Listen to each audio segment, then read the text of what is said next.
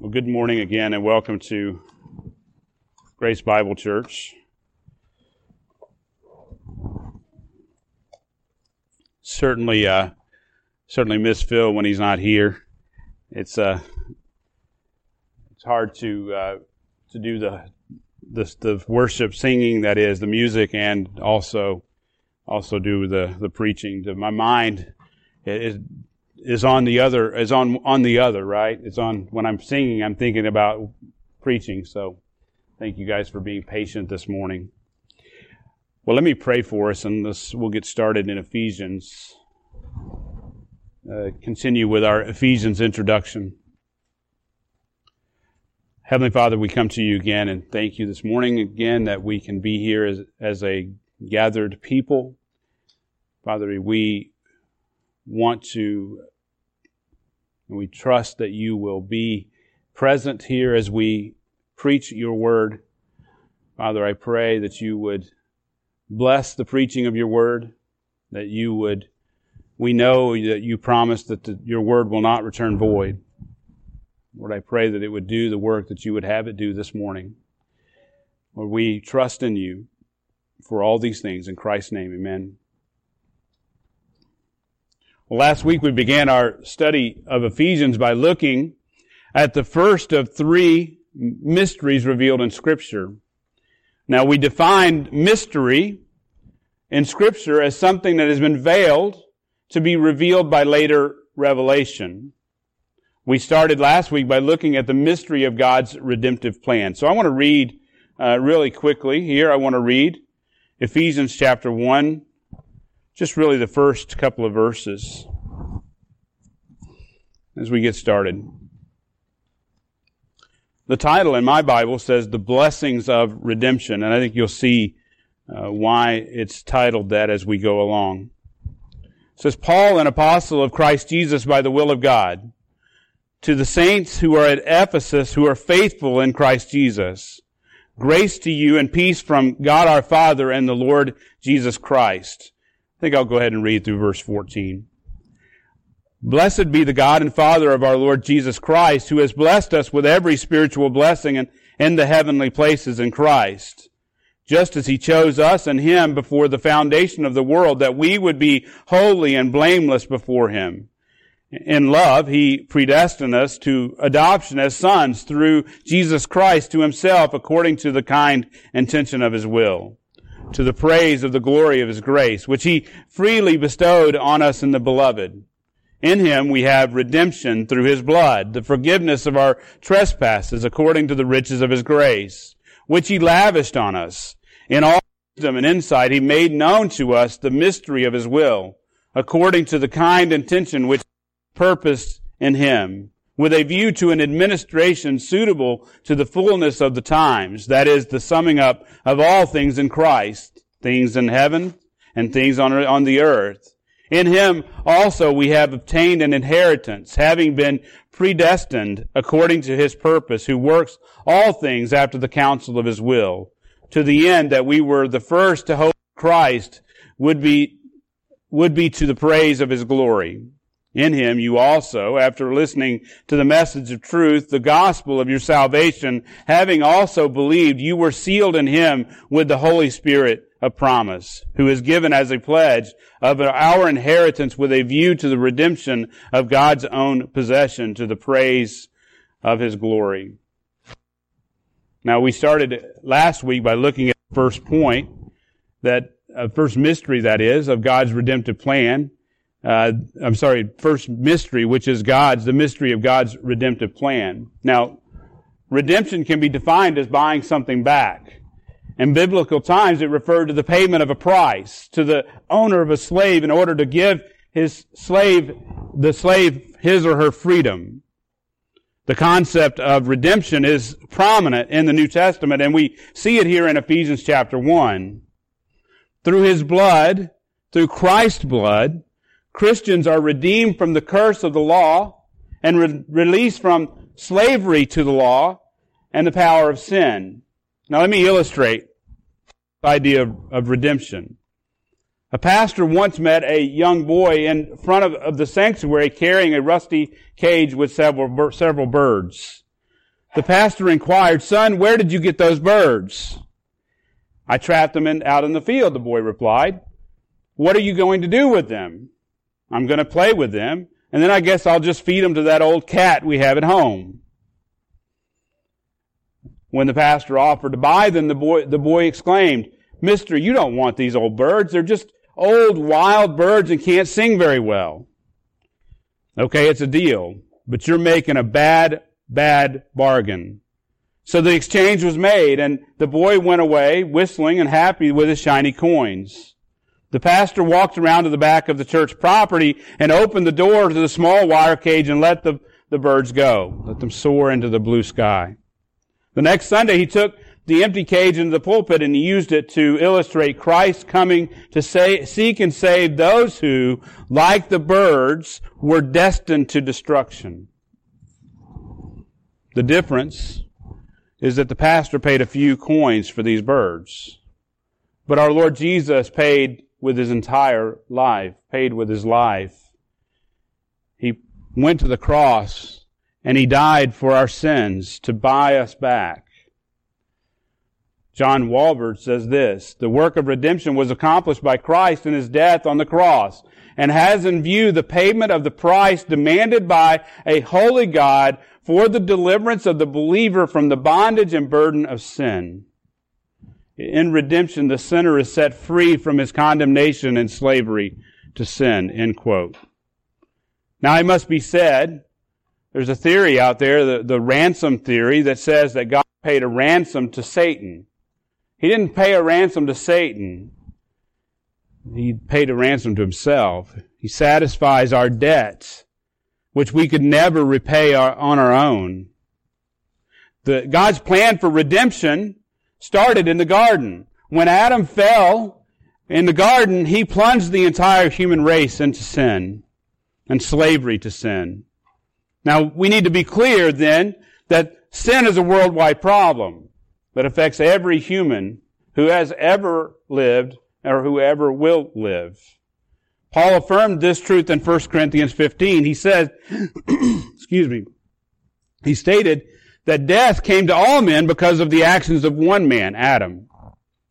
Therefore, God's redemption of mankind, this is the point, God's redemption of mankind must include a plan for all of mankind. In other words, God intends to save people from every tribe, tongue, and nation. And if sin then is a worldwide problem, then there must be a worldwide solution. Last week, we worked through our Lord's use of Israel and his plan of redemption. In Genesis chapter 12, God promised Abram, and by extension Israel, a land. He promised them seed and he promised them a blessing. And in Genesis 12:2, he says this, and this is important that we understand. He says this, "And he told them that they would be a blessing." He told them they'd be a blessing to all the families of the earth, meaning that Abraham's progeny would be a blessing to all the earth, to all the families of the earth. Therefore, we must grasp then the worldwide nature of God's blessings, or God's blessing. In other words, he intended to bless all the nations, both Jew and Gentile, through the nation which was born out of Abraham. God intended then for Israel to be a light to the nations, but they failed to do so. The book of Jonah, if you remember the story of Jonah, exemplifies this failure. You may recall that God sent Jonah to the Ninevites to preach judgment against that city. But Jonah ran the opposite direction to Tarshish from the presence of the Lord in a completely opposite direction, as I said. You may remember, though, that he didn't want to go to Nineveh because he knew what God would do if he did go and preach to Nineveh. And in Jonah 4:2, he says this. He prayed to the Lord and said, "Please, Lord, was not this what I said while I was in my own country? Therefore, in order to forestall this, I fled to Tarshish, for I knew that you..." Now, stop right there. This is what I want you to hear. I knew that you are a gracious and compassionate God, slow to anger and abundant in loving kindness, and one who relents concerning calamity. Jonah knew that God would relent, that is, if Nineveh repented. Now that last phrase may remind you of what God said to Moses in Exodus 34. He said, the Lord God, compassionate and gracious, slow to anger, abounding in loving kindness and truth, who keeps loving kindness for thousands, who forgives iniquity, transgression, and sin. We serve a God, beloved, who is full of grace and truth. John picks up on that in John chapter 1. When he says that the Word, the Lord Jesus, came and dwelt among us, but He is full of grace and truth. There's no doubt that Jonah knew that God would relent if the Ninevites repented, because God had revealed His loving kindness to Israel. He had revealed His patience to Israel. And Jonah knew that if they repented, if the Ninevites repented, that God would relent. By the way, that Exodus 34 passage is the most repeated refrain in the Old Testament. It's repeated over and over and over that God is a God who is compassionate and gracious and slow to anger, abounding in loving kindness. And if we study the prophets closely, we will find that Israel had been warned that God's judgment was coming upon them because of their disobedience. They had tested God's patience. Jonah was upset that God would save the wicked Gentile Ninevites, yet was about to judge His own people. Think about that. That's why Jonah was upset. That's why he took off the other direction. That's why he tried to avoid it in the first place, is because he knew judgment was coming on his own people. In other words, he knew that his own people would not repent. Therefore, he knew that God would judge them just as He had promised. Israel lived in willful disobedience to God, and they suffered the consequences. Moses had warned them in a message that's recorded in Deuteronomy 28. He had warned them of this very thing as they stood on the precipice of going into the promised land. Moses said that in Deuteronomy 28, if you want to turn there, Moses said in 28:1, now it shall be, if you diligently obey the Lord your God, being careful to do all His commandments, which I command you today, the Lord your God will set you high above all the nations of the earth. In verses 3 through 6, He gave them a myriad of ways God would bless them if they obeyed. In 28:7, if I want to draw your attention there, He says this, the Lord shall cause your enemies who rise up against you to be defeated before you. So God had promised victory. He had promised that He would bless them and promised victory if they just obeyed.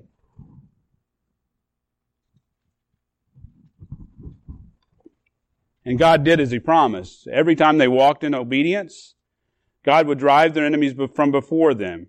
He did this even when they had superior weaponry. He did this no matter who was before them. No matter how high the walls were. The walls of Jericho did what? They fell. Not because of what Joshua did, but because of God. And God is the one who brought them down. But on the other side of the coin, in Deuteronomy 28, God says He will curse them if they disobeyed His word. And look at verse 15. But it shall come about, if you do not obey the Lord your God, to do all His commandments and His statutes with which I charge you today, that all these curses will come upon you and overtake you. And in verses 16 through 19, Moses proclaimed the myriad of ways. He had already said, here's the ways that God will bless you if you obey. In 16 through 19, now he says, this is all the ways that God will curse you if you disobey. In verse 20, if you look at verse 20, it says, the Lord will send upon you curses, confusion, and rebuke in all you undertake to do. God promised that He would send these curses and confusion and rebuke, which is exactly the opposite of what He promised for obedience. This discipline could cause them to follow their enemies. Again, God did as He promised. Every time they walked into disobedience, God would drive them to their knees before their enemies. This pattern is exemplified in the book of Judges.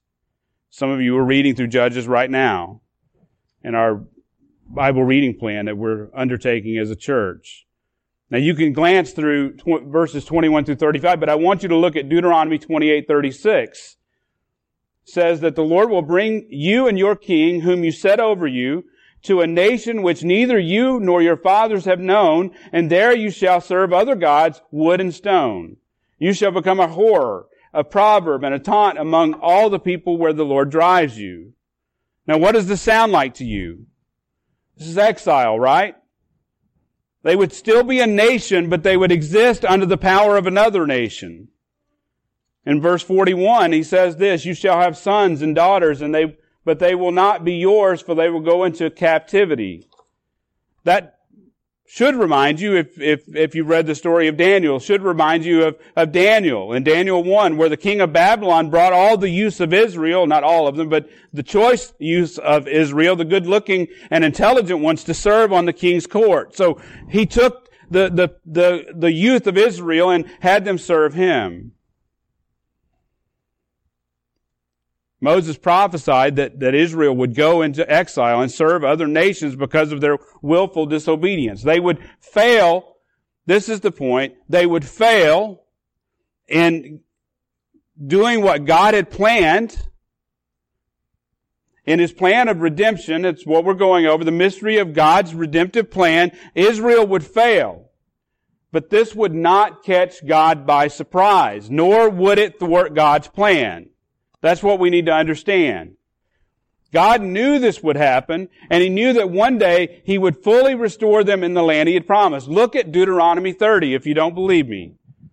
Look at Deuteronomy 30. So it shall be, verse 1, so it shall be when all these things have come upon you, the blessing and the curse, so both the blessing and the curse, which I have set before you, you shall call them to mind in all the nations where the Lord your God has banished you, and you return, and you what? And you return to the Lord your God and obey Him with all your heart and soul according to all that I command you, you and your sons. In chapter 30 verse 3, then the Lord your God will restore you from captivity and have compassion on you and will gather you again from all the peoples where the Lord your God has scattered you. So we see there that even though they disobeyed, even though they would experience the curses, that God will bring them back and He will restore them. If you want to turn quickly to Hosea 3, turn quickly to Hosea 3, it says this of Israel, starting in verse 1. Then the Lord said to me, go again and love a woman who is loved by her husband, yet an adulteress. Even as the Lord loves the sons of Israel, though they turned to other gods and loved raisin cakes. So I bought her for myself for 15 shekels of silver and a homer and half a barley. Then I said to her, you shall stay with me for many days. You shall not play the harlot, nor shall you have a man, so I will also be toward you.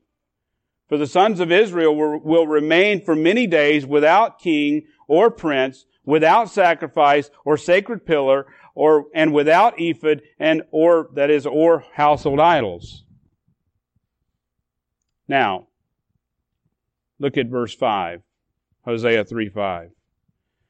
Afterward, the sons of Israel will return and seek the Lord their God and David their king, and they will come trembling to the Lord and to His goodness in what?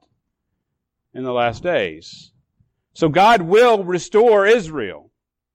God will restore Israel, and I believe it will be in the millennial kingdom. But in the meantime, the question is, what happens with God's redemptive plan? How does God carry this out? They'd be cut off, but there'll be one day that they'll be restored. But what happens in the meantime? Now, we would be wrong-headed to think that Israel would suffer the promised curses and not enjoy the promised blessings. And I would submit to you that Israel has never seen the blessings that God talks about in the passages that we have gone over. They've been blessed at times, for sure. But I'm talking the full blessings of everything that God has promised. Now, Israel's rejection of the Messiah came to a head during Jesus' earthly ministry. If you turn to Matthew 12:22,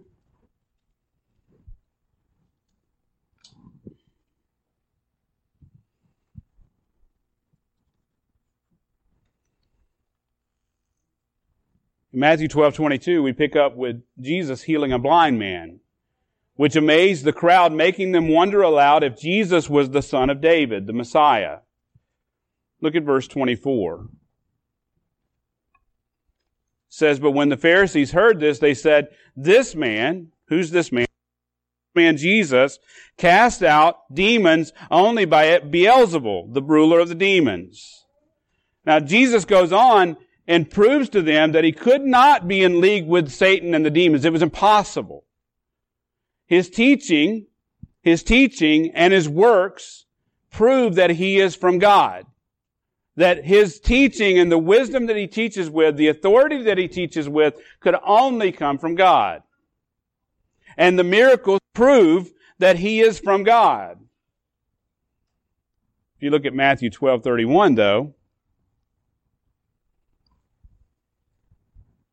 it says this, therefore I say to you, any sin or blasphemy shall be forgiven people.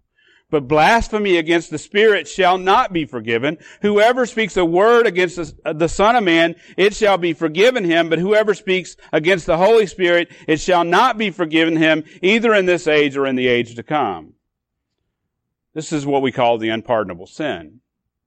Now, some people worry, have I ever committed the unpardonable sin?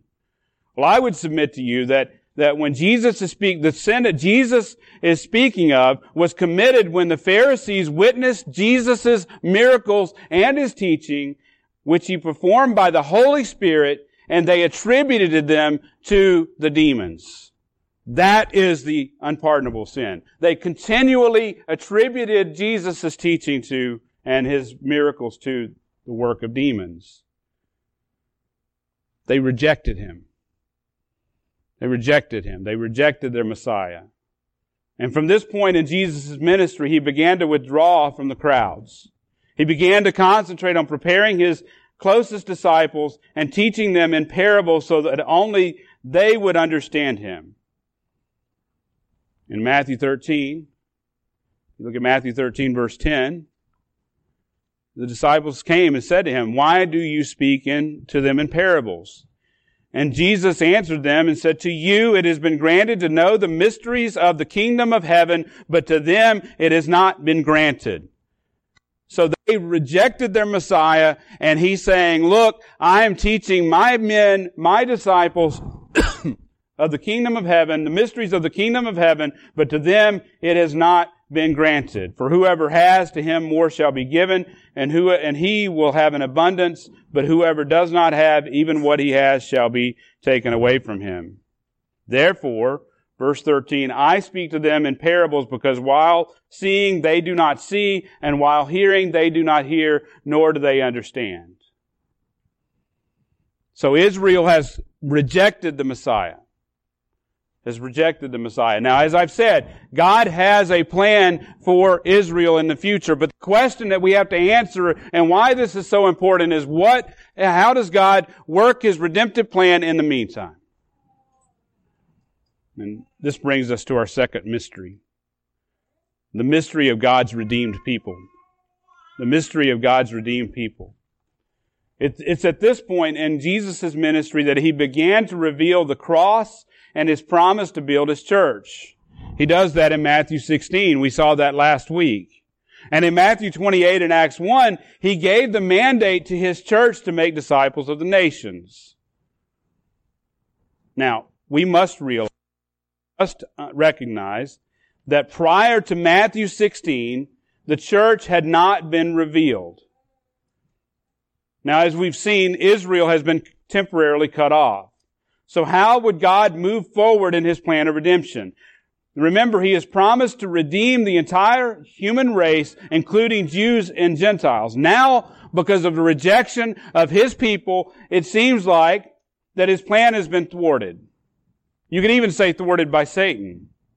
The Jews have rejected their Messiah. They have sent him to the cross, and he's died a horrible death.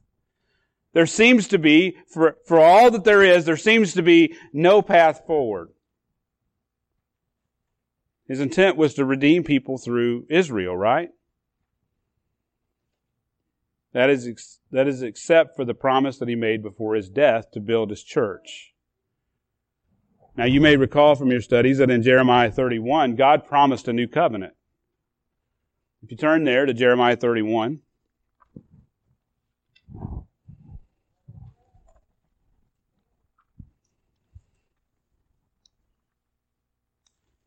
Look at verse 31.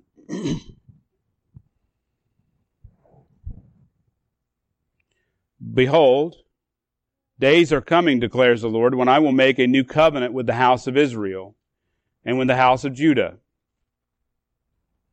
Not like the covenant which I made with their fathers in the day that I took them by the hand to bring them out of the land of Egypt.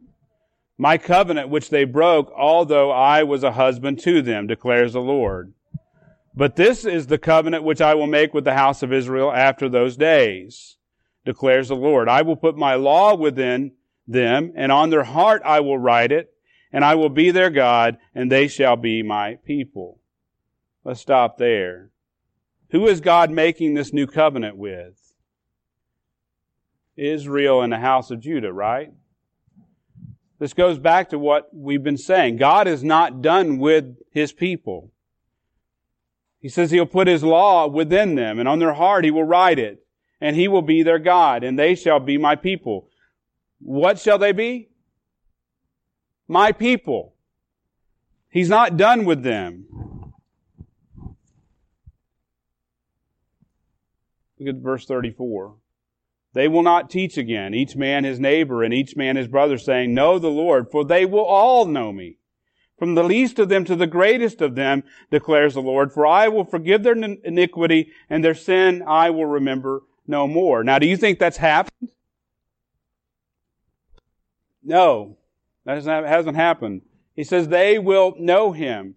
He will forgive, they will all know him. He will forgive their iniquity, and he will remember their iniquity no more. Now, the Apostle Paul picks up on this in Romans 11, where he says that all Israel will be saved after the fullness of the Gentiles has come in. Jesus picks up on this new covenant language in Luke 22 at the Lord's table, at the Last Supper. If you turn to Luke 22, well, you don't have to, it's just a quick verse. 22:20, it says, In the same way he took the cup after they had eaten, saying, This cup which is poured out for you is the new covenant in my blood. So in Jeremiah, God had promised a new covenant with a spiritual divine dynamic by which those who know him would participate in the blessings of salvation. And Jesus inaugurated this new covenant at the last Passover prior to his death on the cross.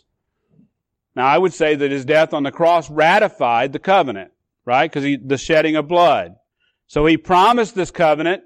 He said, this is the new covenant. The cup symbolizes the new covenant. We're going to have communion in a few minutes.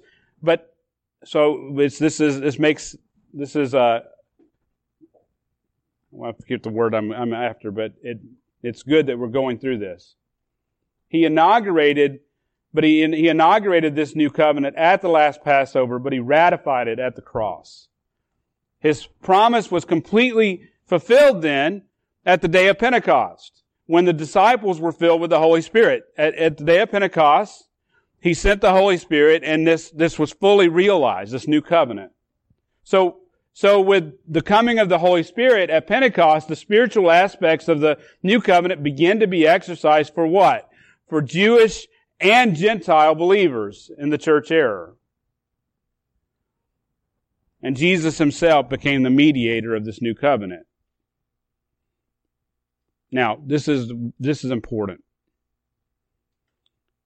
And through it, he spiritually empowers his people to serve him. Listen to the author of Hebrews, in Hebrews 13:20. It says, Now the God of peace, who brought up from the dead the great shepherd of the sheep through the blood of the eternal covenant, even Jesus our Lord, equip you in every good thing to do his will, working in us that which is pleasing in His sight through Jesus Christ, to whom be the glory forever and ever. And amen. So Christ is now working in us, His church, to do His will so that we would do what is pleasing in His sight. Paul picks up on this in Ephesians 2:10 when he tells the church, "For we are His workmanship, created in Christ Jesus for what? For good works, which God prepared beforehand that we would walk in them." In other words, He has brought forth a remnant to serve Him according to His gracious church. Beloved, this is the church. This is the church that has been spiritually empowered. This is the body of Christ. This is God's redeemed people in this age, the church age. He has shown mercy on us in using us to preach the good news of Christ to the ends of the world. The ends of the earth. Picking up on the language of Acts chapter 1. Listen to Paul in Romans 11:30. "For just as you once were disobedient to God, but now have been shown mercy because of their disobedience." So whose disobedience?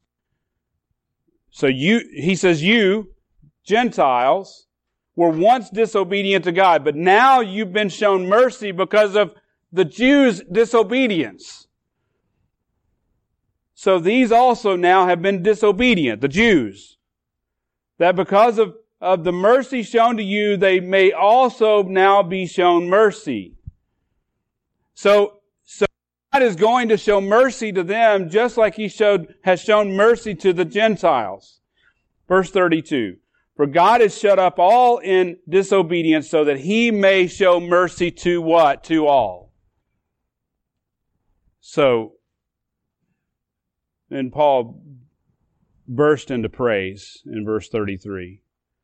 He says, "Oh, the depth of the riches both of the wisdom and knowledge of God, how unsearchable are His judgments and unfathomable are His ways." God is merciful, beloved, to not only save us, but to use us for His purposes and His glory despite our former disobedience.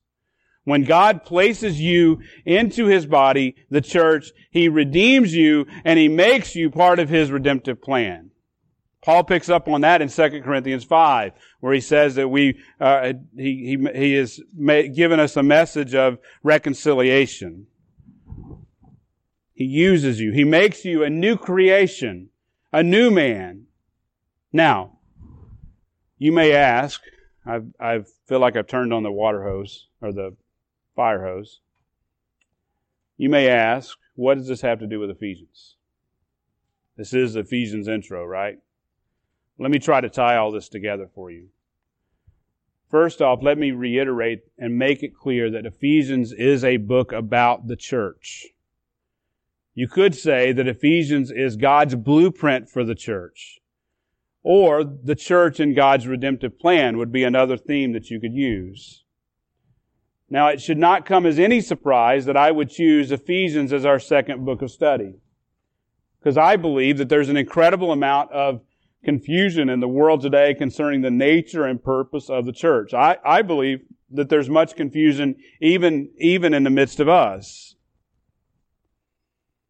As you know, I preached sermon after sermon on the church in the past couple of years. As most of you would attest, this journey that we've been on to learn about the church has been a long and hard-fought journey, but we're not done yet. We're gonna go even further as we look at Ephesians. Now, as you know, I've chosen to name this series, The Church, A Mystery Revealed. Now, let me show you why I did this. Turn to Ephesians 3. This is where I hope to tie it all together.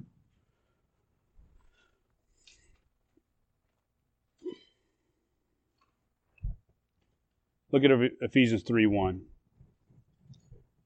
Paul writes, "For this reason I, Paul, the prisoner of Christ Jesus, for the sake of you Gentiles, if indeed you have heard of the stewardship of God's grace which was given to me for you, that by revelation there was made known to me the mystery, as I wrote before in brief, By referring to this, when you read, you can understand my insight into the mystery of Christ, which in other generations was not made known to the sons of men, as it has now been revealed to his holy apostles and prophets in the Spirit. Look at verse 6, Ephesians 3:6.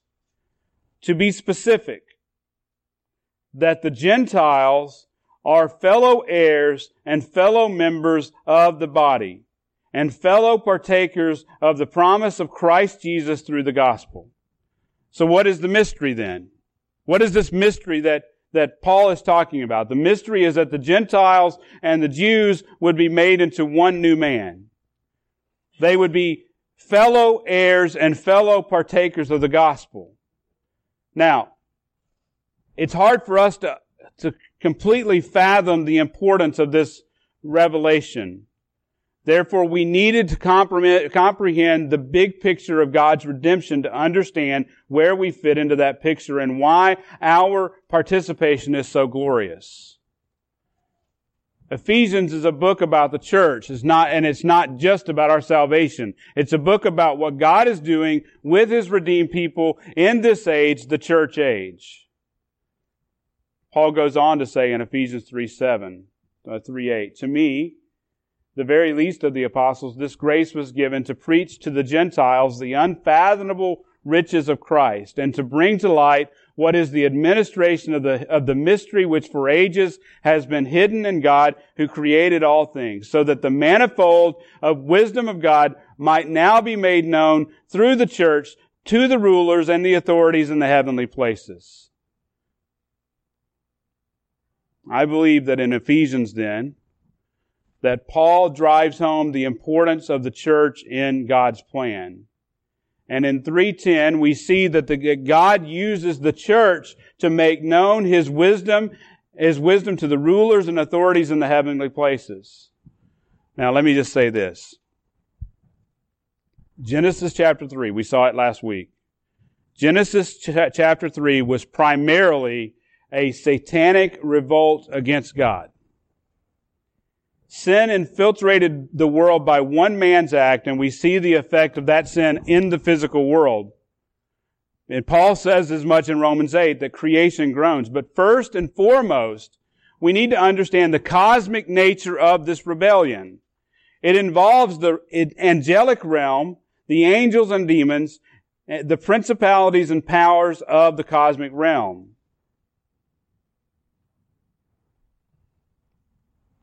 As such, Genesis 3:15 was a declaration of war by God on Satan and his followers.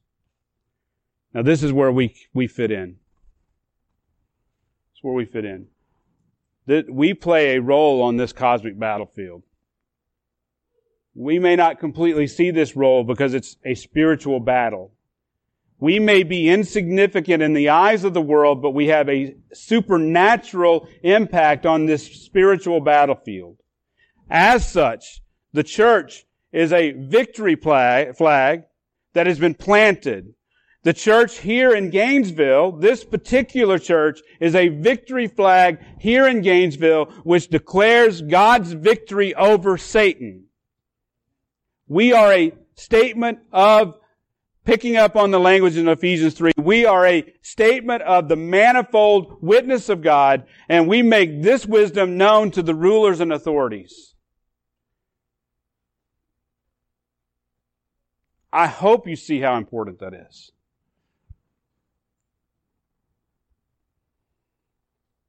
Through the new covenant, beloved, which Christ inaugurated and mediates, He gives you the power of the Holy Spirit.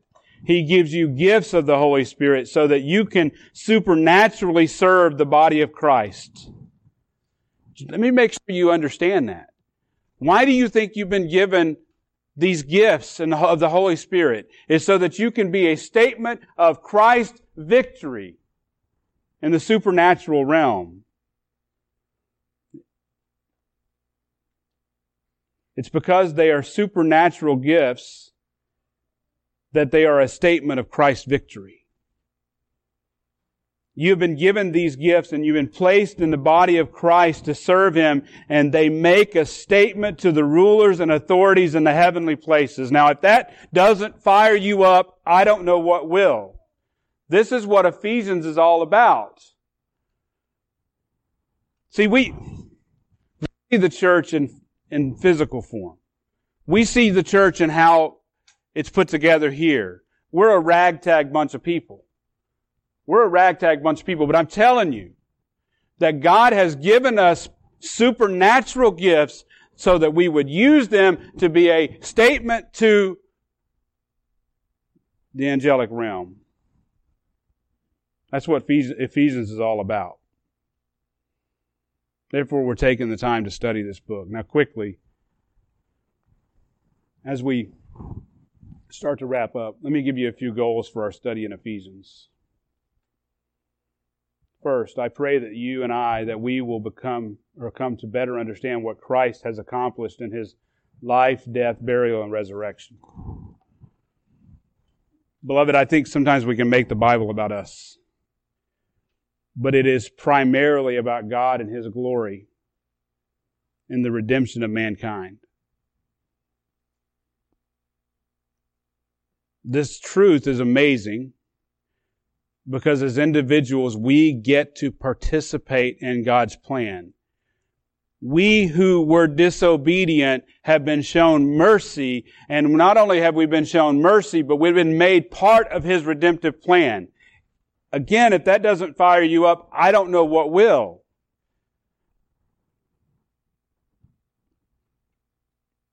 Christ has come to abolish all rule and all authority and power, including the power of death. And He will put all things in subjection under His feet. 1 Corinthians 15:28 this is what Paul says. When all things are subjected to Him, then the Son Himself will also be subjected to the one who subjected all things to Him, so that God the Father will be all in all. So this is all about God's glory. It's all about all things being subjected to God. And we get to be a part of that. We get to be a part of that plan. Number 2, I pray that you will gain a better insight into the supernatural nature of the church's role in God's redemptive plan. I keep driving that nail home. Many times we reduce the church to what we can see. Many times we reduce the church to just the community. And for certain, we are a community. But we are much greater than that. We are the body of Christ, which is a metaphor for the gathering of the saints. But it's much more than just a metaphor. It speaks of our supernatural unity.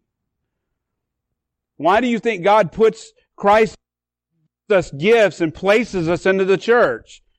It's not by happenstance. We've been given gifts in order to serve Him so that we can be a part of His body to do His work on this earth now in this church age. And this work, beloved, is accomplished by Christ, not men. It's accomplished through men and women serving supernaturally. A.W. Tozer says this: 100 religious persons knit into a unity by careful organization do not constitute a church any more than 11 dead men make a football team. End quote. Look, I can put it all together myself. I can say, I want you, I want you, I want you, I want you. But in reality, God is the one, Christ is the one who's putting this all together. He's the one who's brought the body of Christ together. As such, we are a representation of Christ on the earth. What do you think that the metaphor body of Christ is? We are His representation here on earth. Therefore, we are His supernatural body, which He uses to accomplish His work. This church, GBC Gainesville, represents Christ here on earth and here in Gainesville.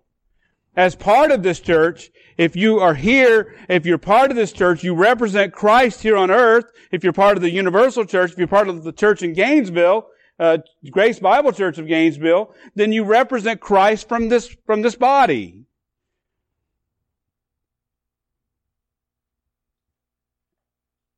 And this little old church, planted 2 years ago, barely making it sometimes, makes known the manifold wisdom of God. Your being here at this time and place is no mistake. This church and everyone in it have been placed here for God's purposes and for His glory. Number 3, I pray that we will gain a better understanding of the role of the church in our lives. This ties back to the second goal. I want you to see that when you're part of the body of Christ, the church becomes your central focus. Mark Dever says this: when a person becomes a Christian, he doesn't just join a local church because it is a good habit for growing in spiritual maturity. Now, that's true. It is true. But it's not just that. He joins the local church because it's the expression of what Christ has made him, a member of the body of Christ. End quote. You might say, what makes this different than a cult? Well, the difference is that Christ has placed you into His body. He has done this. And there's a worldwide aspect to this. There's the local church, which is a manifestation of the universal church. But He has made you part of the universal church, and He's placed you into the local church to serve the local church. As such, we're not the only game in town. Christ is working through His church. The cults are the cults because they're man's counterfeit of the church. They are man's attempt at replicating what Christ is accomplishing in His church. Why do you think the Mormons call their organization the Church of Jesus Christ? They are trying to replicate Christ's work in the true church of Jesus Christ. You get the point? They're trying to replicate it in man's way, but only Christ can do this. And that's why this is not a cult, because Christ is the one doing the work. He's the one placing you here. 4, I pray this series will supercharge your service to Jesus Christ and His church. I hope the study of Ephesians will help you see the supernatural nature of your gifts. Therefore, I hope you will see the supernatural nature of your service to the body of Christ. I know the road gets difficult. I travel the same roads, beloved, but we are saved to serve. Johnny Erickson Tada says this: however tiring our work may be, how could it ever be tiresome? How could it be anything less than a joy to serve the one who has given us all things for life and enrichment and enjoyment? Jesus, who suffered so much to secure our salvation. When, end quote, when you were saved, you were given a role to fulfill. We see this with the saints of old, right? Noah, Moses, Abraham, Joseph, Joshua, David, Paul, so forth and so on, Peter. They all had a role to fulfill. We see this. We don't question it in their lives, right? Your role, beloved, may not be as prominent as other saints, but you have been given a role to play. I'm reminded of the story of Charles Spurgeon's conversion. During a snowstorm, he turned aside and went into a little church for the morning service. There were no more than a dozen or so people there. Even the minister had failed to show up that day. So Charles Spurgeon was in the wrong church with the wrong congregation, the wrong weather, and the wrong preacher. And during the service, a thin-looking man, a shoemaker or tailor, climbed into the pulpit. Not even the right guy.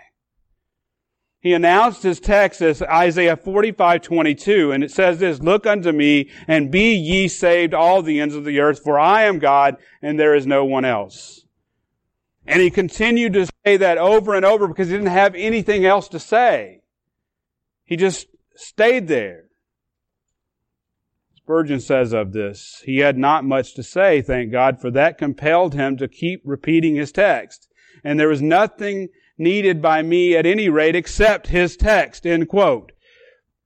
The point is, I want you to ponder, is the impact that this man who was willing to serve, and he was faithful to serve in preaching the gospel, even though he was not gifted to do so in terms of what he was doing, he served And God used him to save Charles Spurgeon. How might God use you if you understand the supernatural nature of your gifts? Number 5, I pray this series will help you understand why we suffer on the behalf of Christ and His church. Apostle Paul says in Colossians 1:24, Now I rejoice in my sufferings for your sake, and in my flesh I do my share on behalf of His body, which is the church, in filling up what is lacking in Christ's afflictions. Paul understood the need for suffering as he represented the body of Christ. Listen to this by Elizabeth Elliot. We want to avoid suffering, death, sin, ashes, but we live in a world crushed and broken and torn, a world God Himself visited to redeem.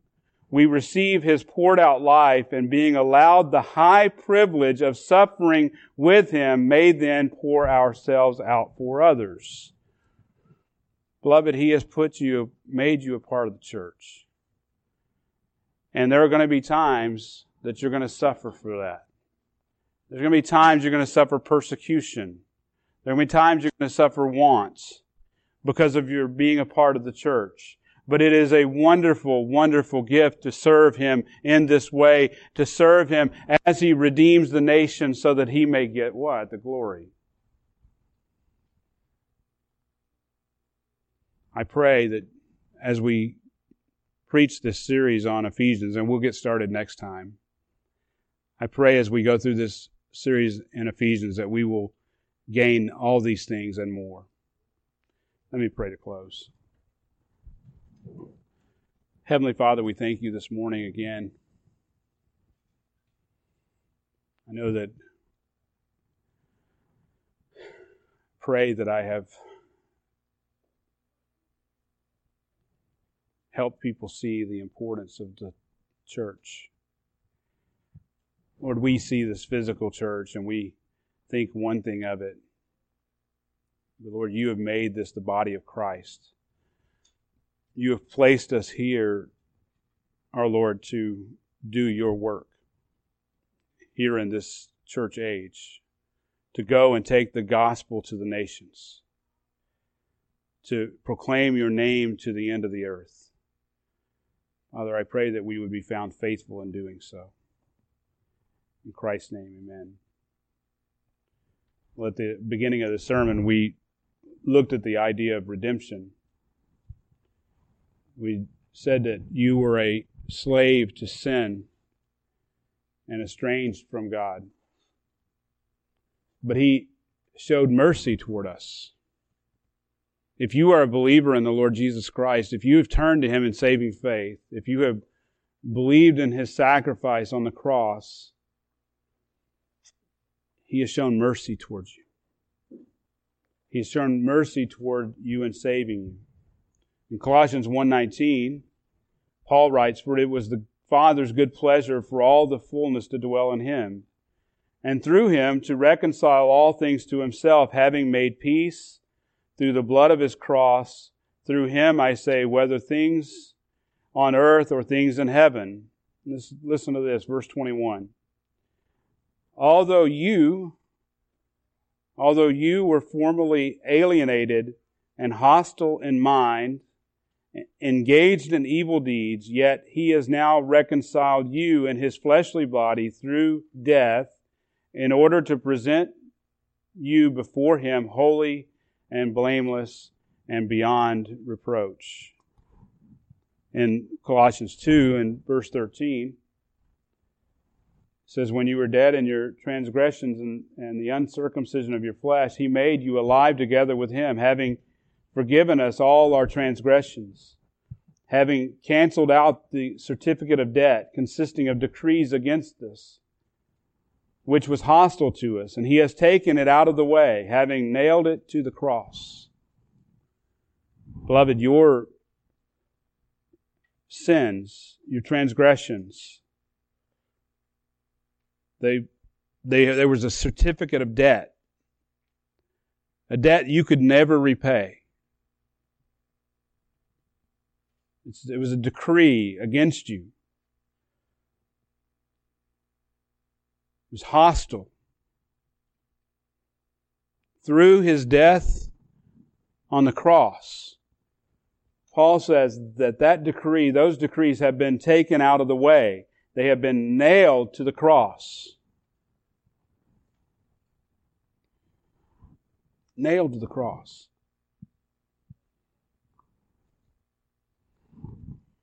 And when He disarmed the rulers and authorities, He made a public display of them, having triumphed over them through Him. Beloved, our Lord, the Lord Jesus Christ, is victorious. He has conquered sin and death, and because of what He has done, we can be saved. Beloved, if you're honest with yourself, you can look at your life and join with Paul and say you were dead in your sins and trespasses. But God, Christ, has made you alive together with Him. But if you're also honest, you realize that we still have this flesh that we battle against. So I want you to take some time and I want you to meditate on what Christ has done in taking away your sin. Past, present, and future. Past, present, and future.